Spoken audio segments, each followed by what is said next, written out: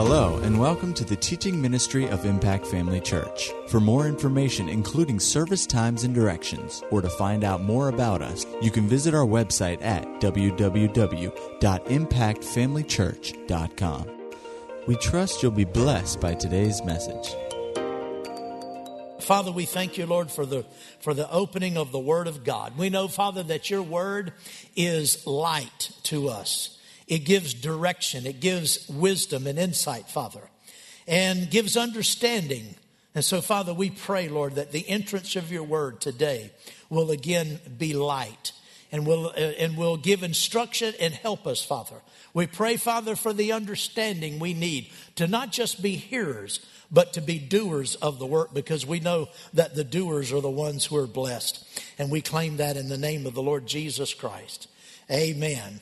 In Philippians chapter 2, we read this passage last week. It says, "Therefore, my beloved, as you have always obeyed, not as in my presence only, but now much more in my absence, work out your own salvation with fear and trembling." We pointed out last week and the week before that we have something to do where our salvation is concerned. It's not just up to God alone. We have a part to play.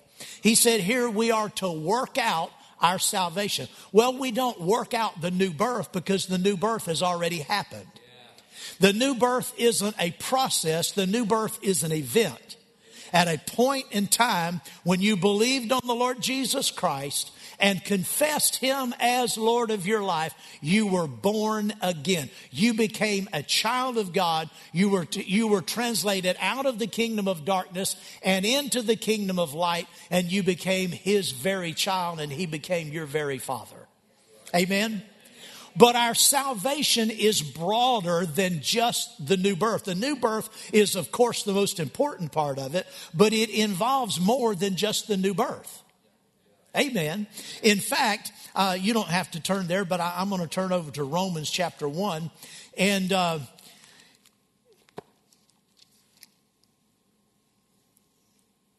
in verse number 16, Paul said, "I'm not ashamed of the gospel of Christ, for it is the power of God to salvation for everyone who believes, for the Jew first and also for the Greek." Now we noticed that, and we pointed out before that in C.I. Scofield's reference Bible from many years ago, he made this important note on this word salvation. He said the Hebrew in the Old Testament, Greek and New Testament, the Hebrew and Greek words for salvation imply the ideas of deliverance, safety, preservation, healing, and soundness. He went on to say salvation is the great inclusive word of the gospel, gathering into itself all the redemptive acts and processes. You see, there are redemptive acts and processes. Amen. Our salvation is still being worked out by our participation in it. Amen. Ralph Earl, in his commentary, said the fundamental idea contained in soteria, that's the Greek word for salvation, is the removal of dangers menacing to life and the consequent placing of life in conditions favorable to free and healthy expansion. The basic idea of salvation is deliverance. See, God brought the new birth to us to deliver our spirits out of darkness and bring us into light. He gives us the word to further deliver us in our walk. He gave us the Holy Spirit to enlighten us, to teach us, to guide us, and to reveal to us all of the redemptive acts and processes. Amen. So we are very much involved in working out our salvation. Let's go to Philippians again. Philippians chapter 2. He said, work out your own salvation with fear and trembling. Now, the 13th verse is very important. It says, for it is God who works in you both to will and to do of his good pleasure. I said last week, only God can make us who we need to be, but only we can do what we ought to do. Notice it says that God is working in us both, not just one or the other, both to will and to do of His good pleasure.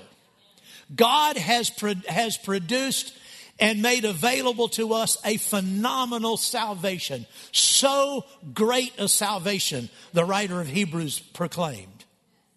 It's a great salvation, but we have something to do. I remember Pastor Greg a few months ago made a statement, something along the lines of about salvation. I don't remember exactly now how he said it, but the end of it was our response can be reasonable. Only God can save us. We don't save ourselves, but our response to salvation can be reasonable. There ought to be a reasonable response. Amen. And so that's really what we're going to be talking about today, is the doing of it. Amen. Notice he said it's not just to do His good pleasure, but first to will it. You'll never do God's good pleasure until you will to do His pleasure. God is working in you this very day, child of God, brothers and sisters. God is working in you both to will and to do. But it starts with the will. It starts with the will. And a lot of Christians just aren't willing enough. A lot of Christians don't want to hear the truth because they're not willing to change. They're not willing to be corrected. And so often we know what to do. We know what we ought to do. But if your heart's not in it, you really won't do it. When it comes to living for God and obeying His plan for your life, unless your heart is in it, you'll never really do it. You can go through the outward motions. You can go through the mechanics of it. But if your heart's not in it, you won't really do it, and God won't be pleased. That's the truth. Both to will and to do of His good pleasure. And that's what we want to talk about, the doing of it. You know, I was reading about the way they harvest some of the giant sequoia trees out in California. My wife and I a few years ago had the opportunity to drive through the great Sequoia National Park. And there are trees in there. Now all of these trees are protected, so you can't cut them down. But in other places in California, there are other cultivars of these sequoias and these giant redwoods that they do cut down. They allow them to be harvested. But these particular trees are perfected. In fact, there's one tree there, I think it's called the General Sherman tree. And it's not the tallest tree. Some of them are almost 400 feet tall. This one is a mere 275 feet tall. But it is estimated to be between 23 and 2,700 years old. In other words, that little tree first broke the soil 300 to 700 years BC. And it's still there. It is 36 feet in diameter. Not circumference, straight through it, diameter. 36 feet. My wife and I were able to get out and walk up to these great trees. You've seen the picture of the tree that's been cut, the tunnel in it, and cars drive through. Of course, that tree is dead, killed the tree. So the huge stump is there, and it's very tall, and you can drive cars through it. So we went and saw all those trees. But I was listening to someone recently talking about watching people cut down some of these other sequoias. And by the way, that tree is the oldest living thing on the planet.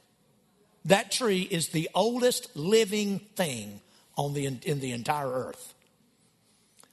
But like I said, I was listening to this person. He was talking about watching people cut down these giant sequoias, and they're so big. They virtually have no limbs until they get up to the top. The limbs, I think, of this sequoia, the largest limb, I think, was 7 feet in diameter. But most of the limbs are at the top. And so when they cut these trees down, they need to get the lumber out. That's the only reason they're cutting down. So one of these trees can build, several houses just out of one tree. Well, they would go in and they would clear a path for the tree to fall. Because if you don't, you'll take out a bunch of other trees and so forth. And not only that, if you've ever cut down trees around here, particularly oak trees, if you don't do some trimming, that tree will get caught up in other trees and won't hit the ground. Then you have a real problem. Because you want the tree on the ground to cut it up. You don't want it leaning up and caught up in another tree. So what they would do, they would go in and they would cut a path. And they'd cut down all the small trees and all the underbrush and clear a path for that tree to fall. Well, for the last couple of weeks, I've been clearing out the underbrush. Today, we're going to start cutting down some trees. Okay? Praise the Lord. We're going to go. We're going to go to Romans chapter 12. Glory to God. And we're going to start cutting down some of the big trees. Amen. Glory to God.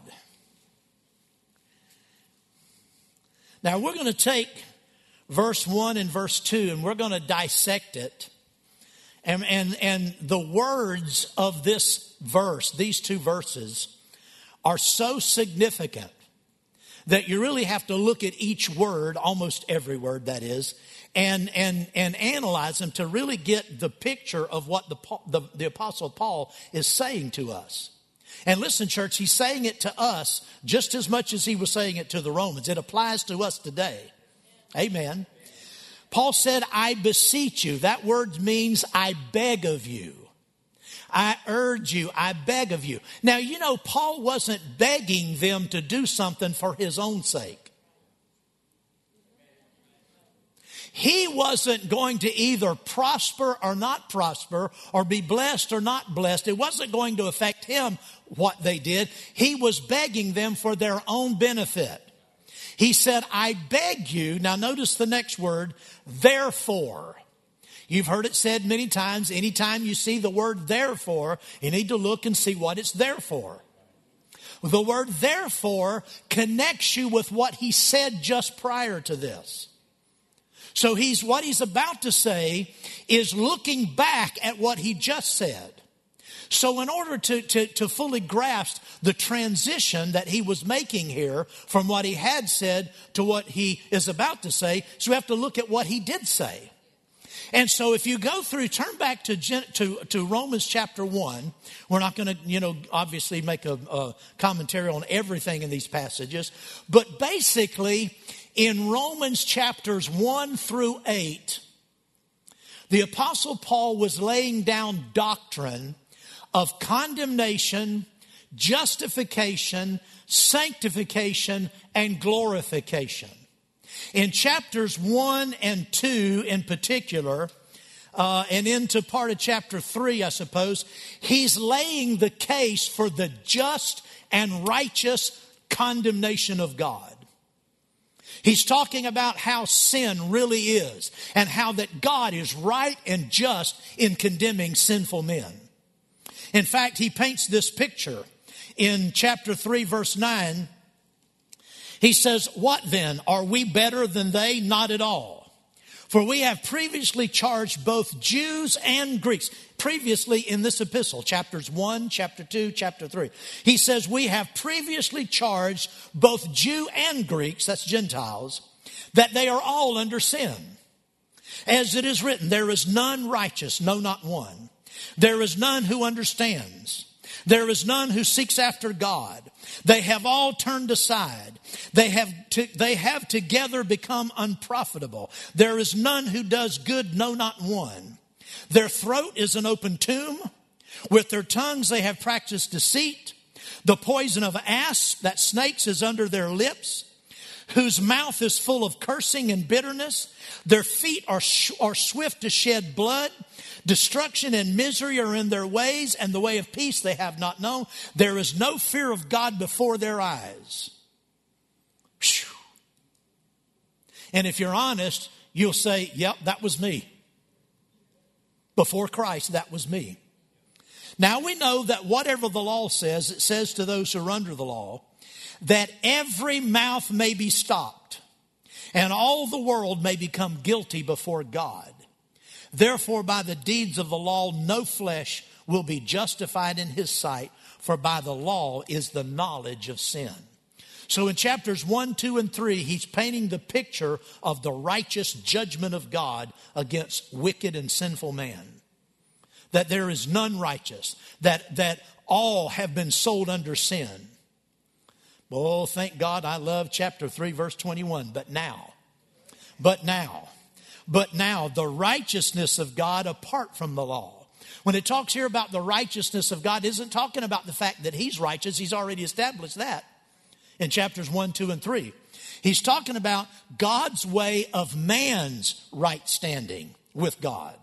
But now God's way of man's right standing apart from the law is revealed, being witnessed by the law and the prophets, even the righteousness of God through faith in Jesus Christ to all and on all who believe, for there is no difference, for all have sinned and fall short of the glory of God, being justified freely by his grace through the redemption that is in Christ Jesus.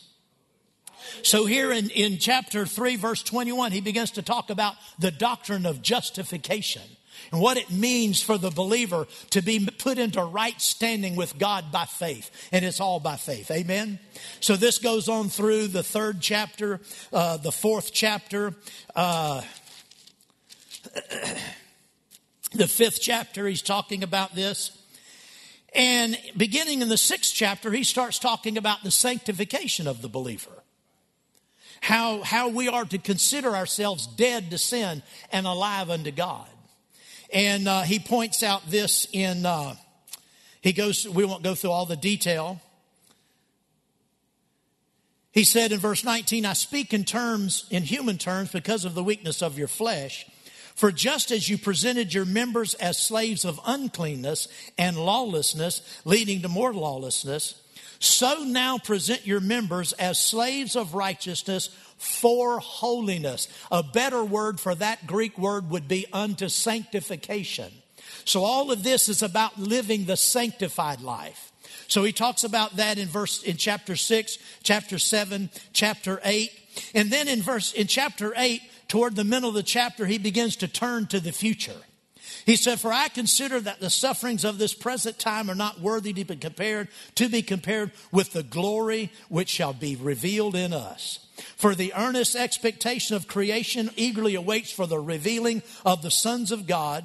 Oh, glory to God. For the creation was subjected to futility, not willingly, but because of him who subjected it in hope, because the creation itself also will be delivered from the bondage of corruption into the glorious liberty of the children of God. Now this is future. The glorification of the church is future. So in chapters 1, 2, 3, 4, 5, 6, 7, and 8. He's talking about condemnation, justification, sanctification, and finally the glorification of the saint, which is to come. Now in chapters 9, 10, and 11, they're sort of like an interlude.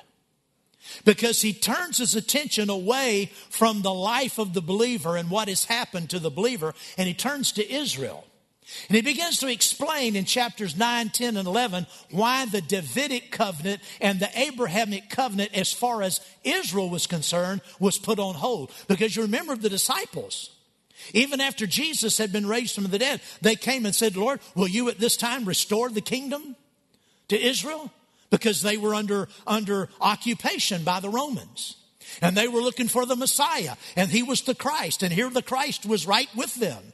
He had been to the cross. He had been raised from the dead. They said, are you ready to restore the kingdom? See, they were expecting the Davidic covenant because, remember, they called Jesus, thou son of David.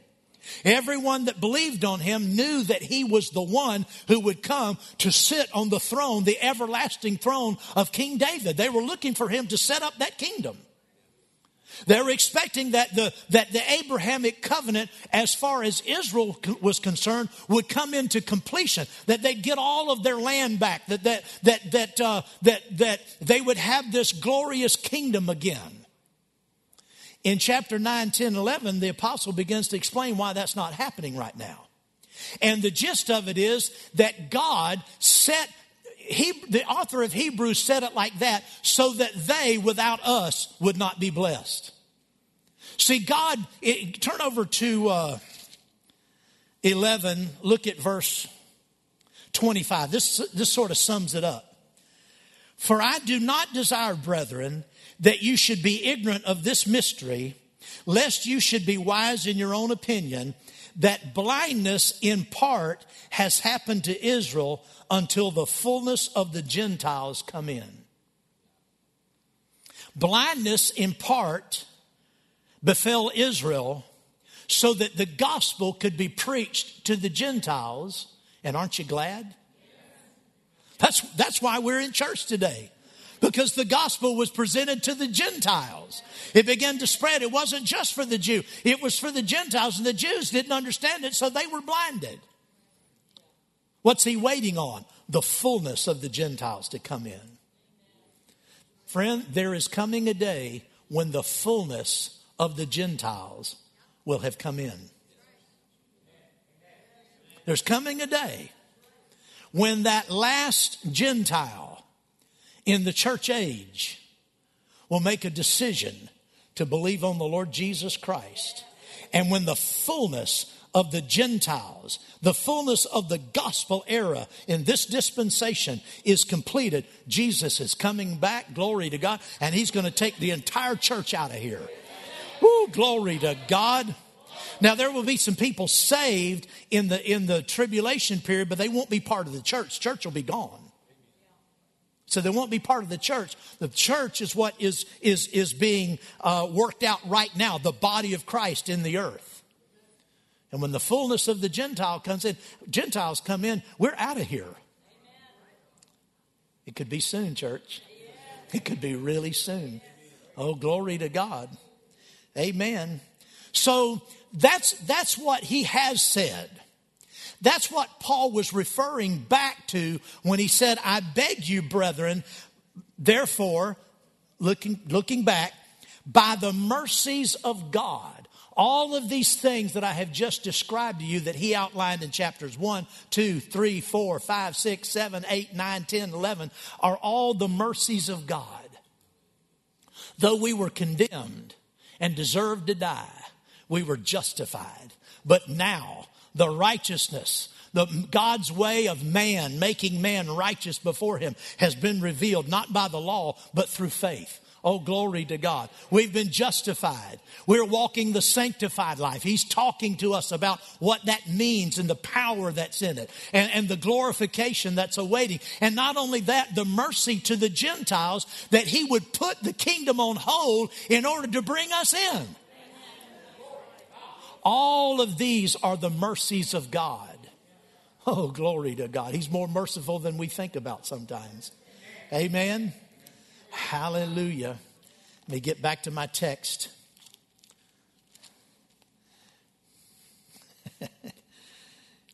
He said, I beg you, therefore, brethren, by these aforementioned, in other words, these mercies that I've been writing to you about, that you present your bodies a living sacrifice. Has anybody noticed? Has it occurred to anybody, or have you taken note for the last, I don't know how many years, it's been at least 2 or 3 years, maybe a little longer, time flies. But for at least the last 2 or 3 years, the Holy Spirit has had me talk a lot about the presenting of our bodies as a living sacrifice. Anybody aware of that? Have you noticed that? That's not been accidental. Now, I endeavor to follow the Spirit's leading when I teach.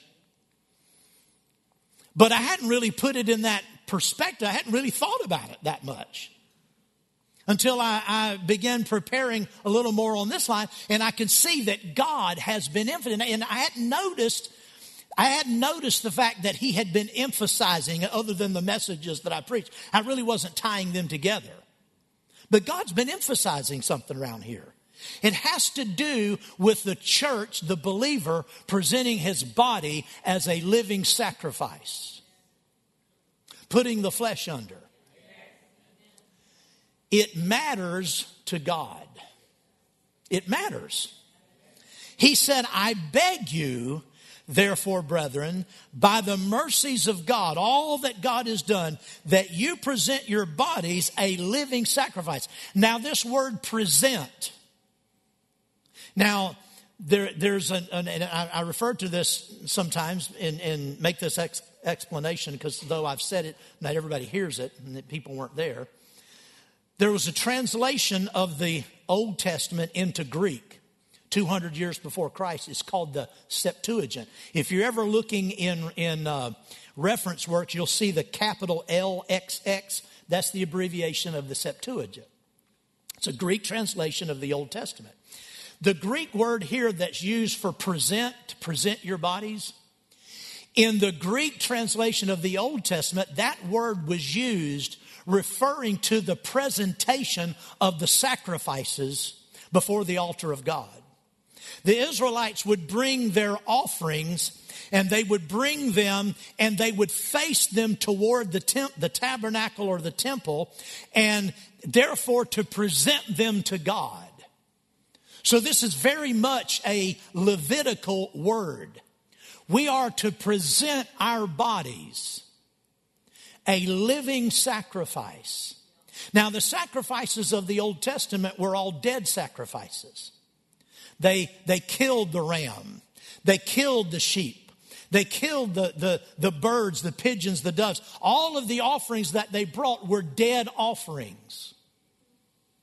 Well, we are to present our bodies as a living sacrifice. But that doesn't mean blood didn't need to be shed. Because it did.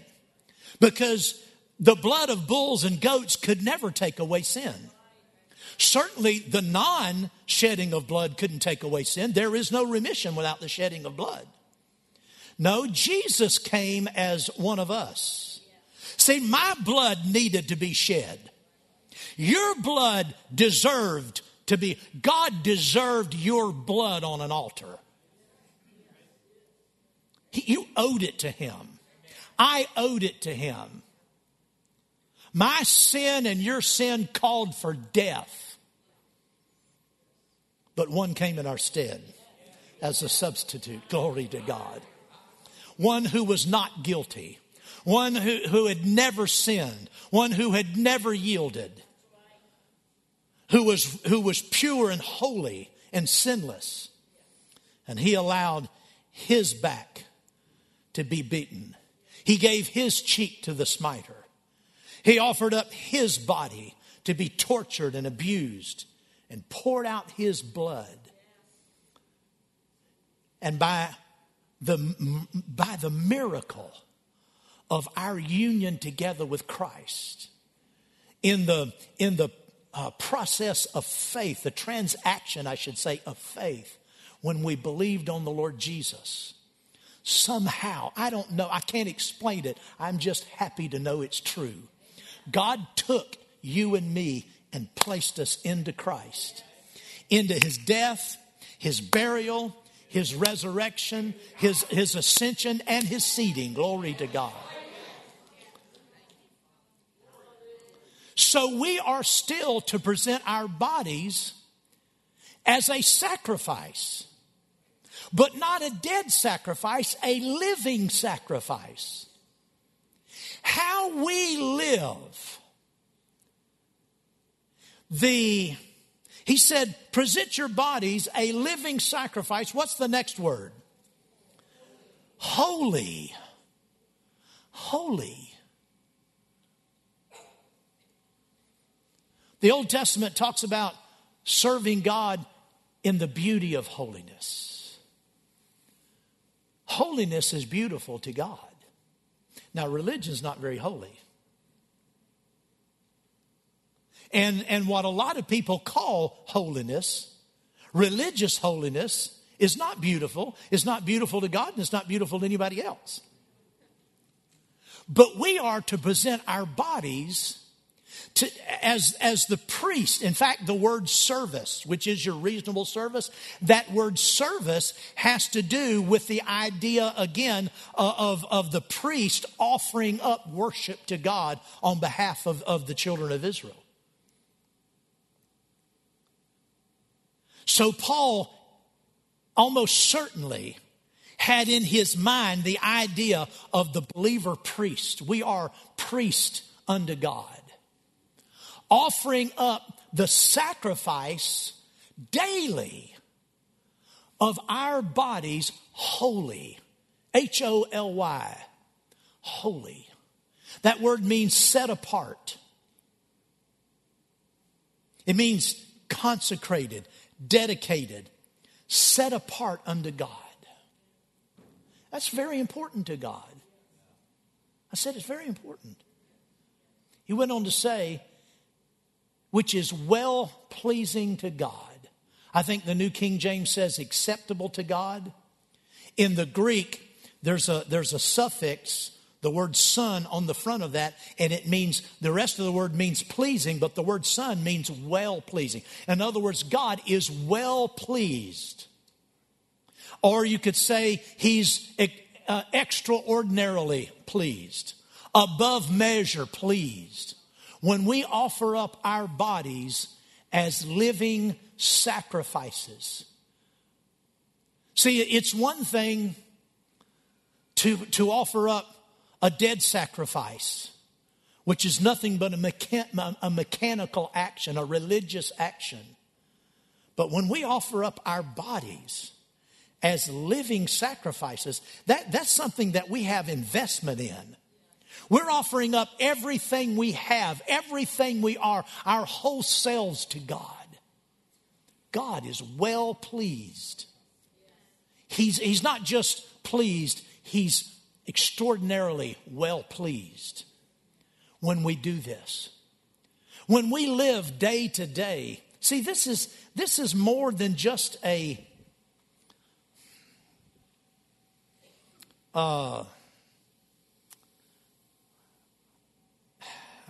it's hard to say this. I want to say it's more than just a lifestyle, but you'll misunderstand what I mean. Let me back up. Let me illustrate it like this. I came out of a holiness denomination. The denomination that my wife and I were raised in was a Pentecostal denomination, but it was very much a holiness. The origins and the roots of our movement was based in holiness before the Pentecostal outpouring. We were essentially a holiness movement that then we were filled with the Holy Spirit. And that sort of took on the big characteristic, because that's where all of the opposition and persecution began to be focused. But before that, the persecution was focused on the holiness part. We were holiness people. But see, holiness became, I say it like this, a thoughtless practice. In that we just believed that our behavior made us holy.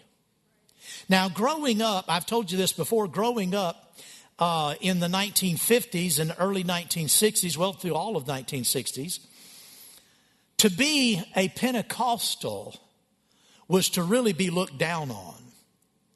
We were criticized, we were made fun of, and I didn't let people know anything about my church life when I was at school. I didn't want any questions.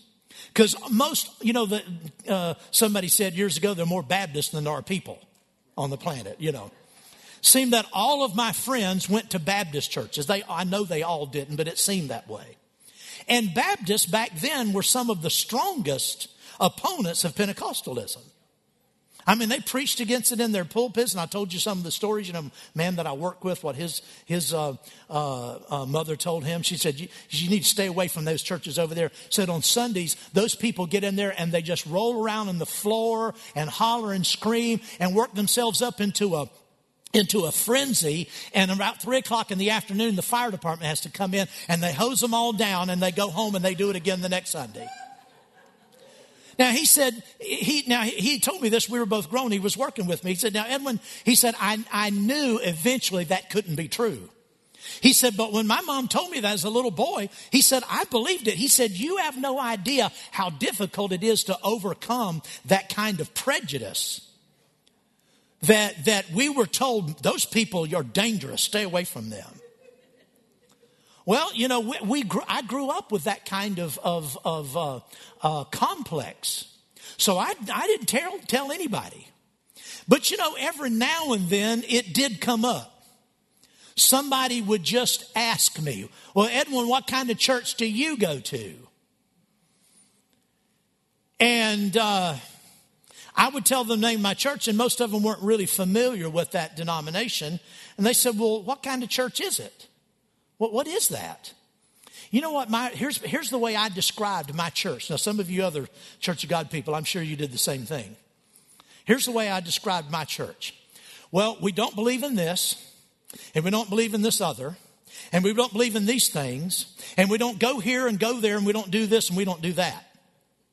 So we don't dance, because, you know, they had school dances, we couldn't go. And we don't go to bowling alleys because they drink beer. See, we were separate from the world. So anywhere unsaved people met and did unsaved things, we stayed away from. Because we didn't go to places, we didn't go to pool parlors. Now, you don't even know what that is today. Pool halls, places. Back then, they had places you could go to just play pool. Now, I understand they do that in bars sometimes, but we couldn't do that. We didn't go to pool halls. We didn't go to dances. We didn't go to bowling alleys. We didn't go to ball games. We didn't even go to high school ball games. Because sure enough, you go to a high school ball game, there's going to be Mr. So-and-so back there, and he's going to be smoking. And he's probably got a can of beer in his hand, even though he wasn't supposed to. And people are going to be cussing, and it's just worldly entertainment. Anything that the world did, we stayed away from. So we didn't believe in dancing. We didn't believe in going to movies. We didn't believe movies were out. We didn't believe in all of these things, and we didn't do this, we didn't do that, and we didn't do that. I couldn't tell anybody what we did believe in. Because to me, holiness was all the things we don't do. Now, I'm sure that at some point in Sunday school and in teaching, someone taught doctrine in my church.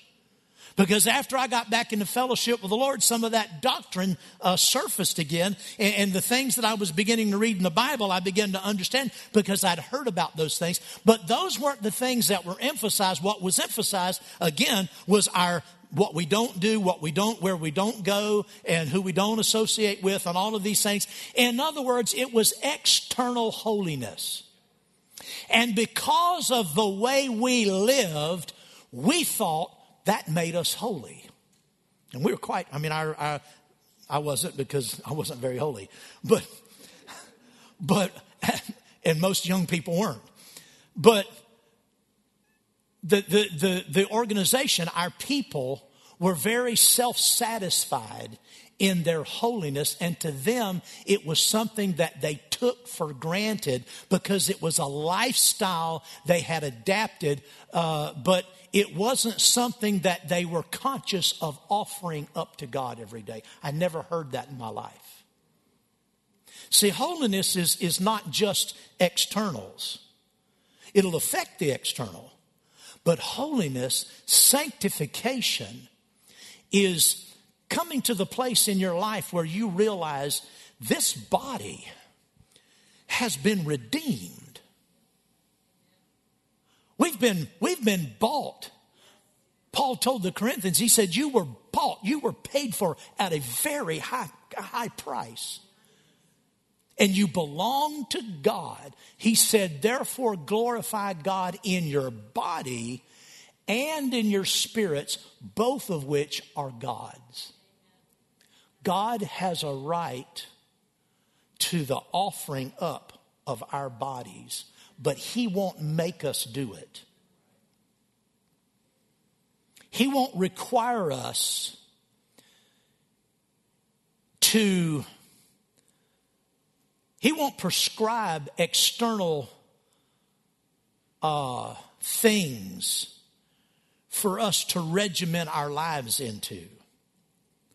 In other words, this asceticism, is that how you say that? Where you live a life where you don't enjoy anything and you just, a life of self-sacrifice. God doesn't prescribe those things.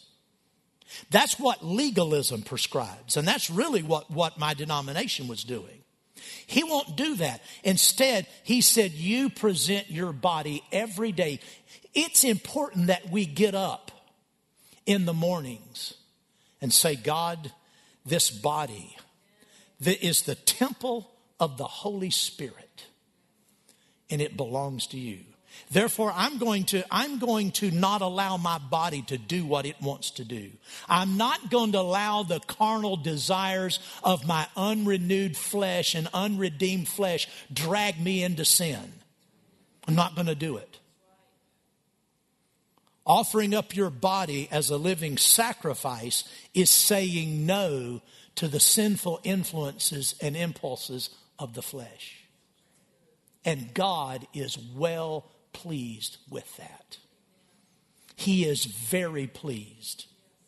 I dare say that few Christians today ever really give much thought to offering their bodies up before God as a living sacrifice, holy and sanctified. I dare say few Christians do that as a conscious act with any regularity, if at all. I think most Christians just go through life and at best just try to stay out of condemnation. But it's so much more important than that.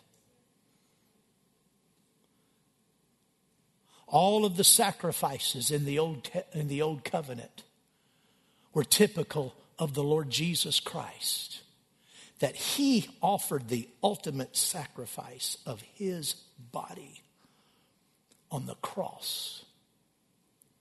We have been delivered from that. He did that in our place.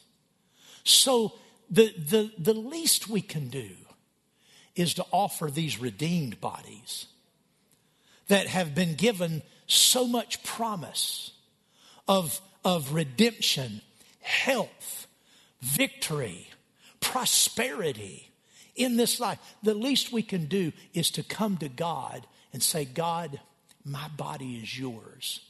I'm going to be careful to follow the Spirit of God in my conduct. Listen to the Holy Spirit and put the flesh under. It's very important. Like I said, I really hadn't considered it or noticed it, you could say, or really thought about it. But the Lord's had me dealing with this for several years now in our church. On a not every service, but on a recurring, it's been a recurring theme. He wants us, before Jesus comes back, I believe there will be a church that will be truly holy and separated from the contaminants of this world. That doesn't mean segregated from this world. That's what the old timers, that's how they misunderstood it. They thought we had to segregate from the world. Jesus didn't segregate from sinners. He was right there in the midst of them, but he was very much separate from them. And I believe before Jesus returns that the church must truly get a revelation of our separation from this world. And when I say separate, there's so much more to get in here that I have to say about this. It's not separating from the people of the world. It's separating from the philosophies and the influence of this world's thinking. And that's the next part of this verse.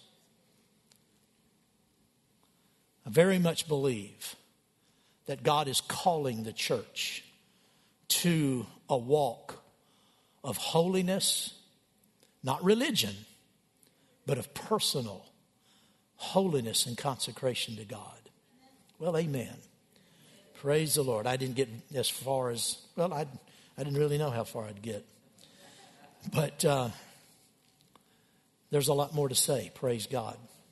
And thank God we have time to say it. If Jesus comes back before I get to the rest of it, will it be okay with you? All right, praise the Lord. But if he doesn't, we've got some trees to cut down. Amen. Glory to God. Well, God is good, isn't he? Amen, amen, amen. Praise the Lord. Glory to God. Father, we thank you today for your goodness, your blessing, your mercy, your mercies. You've begged us in light of your mercies, all that you've done for us, that we present like the priest in the Old Testament presented their bodies. They presented the bodies of these animals. We are to present our bodies, not dead, slain animals, but living sacrifices. It's part of our priestly service. We take it seriously today, Father. Glory to God. There are some things that we just have to say no to in this life. There's some ways of living, some ways of thinking, some ways of talking and behaving that we just have to say no to. And even if the world says it's okay, it's not okay. And there are things in this world, Father, and in this life we have to say yes to, even if the world says we shouldn't. We have to be faithful to you, Father, to live for you, to serve you, to do your work, to conduct ourselves, not just in the negative, not just abstinence of certain things, but on the positive side, the doing of things that we know are right. Taking stands where we know we ought to take a stand, even if it means contradicting the philosophies of this age.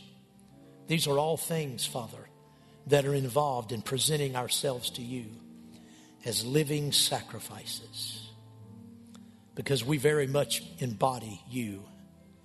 We very much embody the Holy Spirit. We very much, each of us, embody your glory, because it's on the inside of us.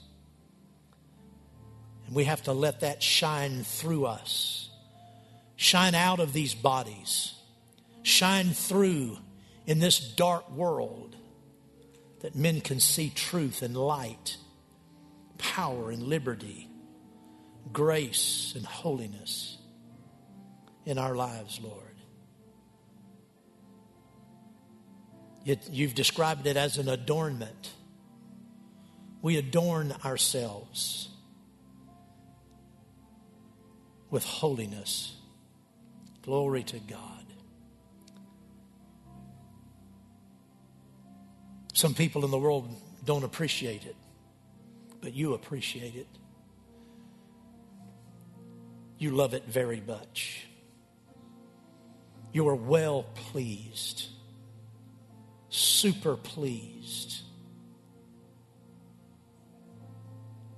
when we live a life that honors you. So, Father, today we pray, we make a consecration, Father, to live in such a way that would be well-pleasing. Others might not even take note, but you take note, because it comes from the heart. Doesn't come through outward law and regulations. It comes through the heart. Glory to God. So we make a consecration today in Jesus' name. At Impact Family Church, it is our desire to see you blessed through the power of the Word of God. We have been helping people to change their world for over 25 years through our dynamic ministries and teaching. If you are going to be in the North Central Florida area and are interested in attending our services, or just want more information about us, you can visit us online at www.impactfamilychurch.com.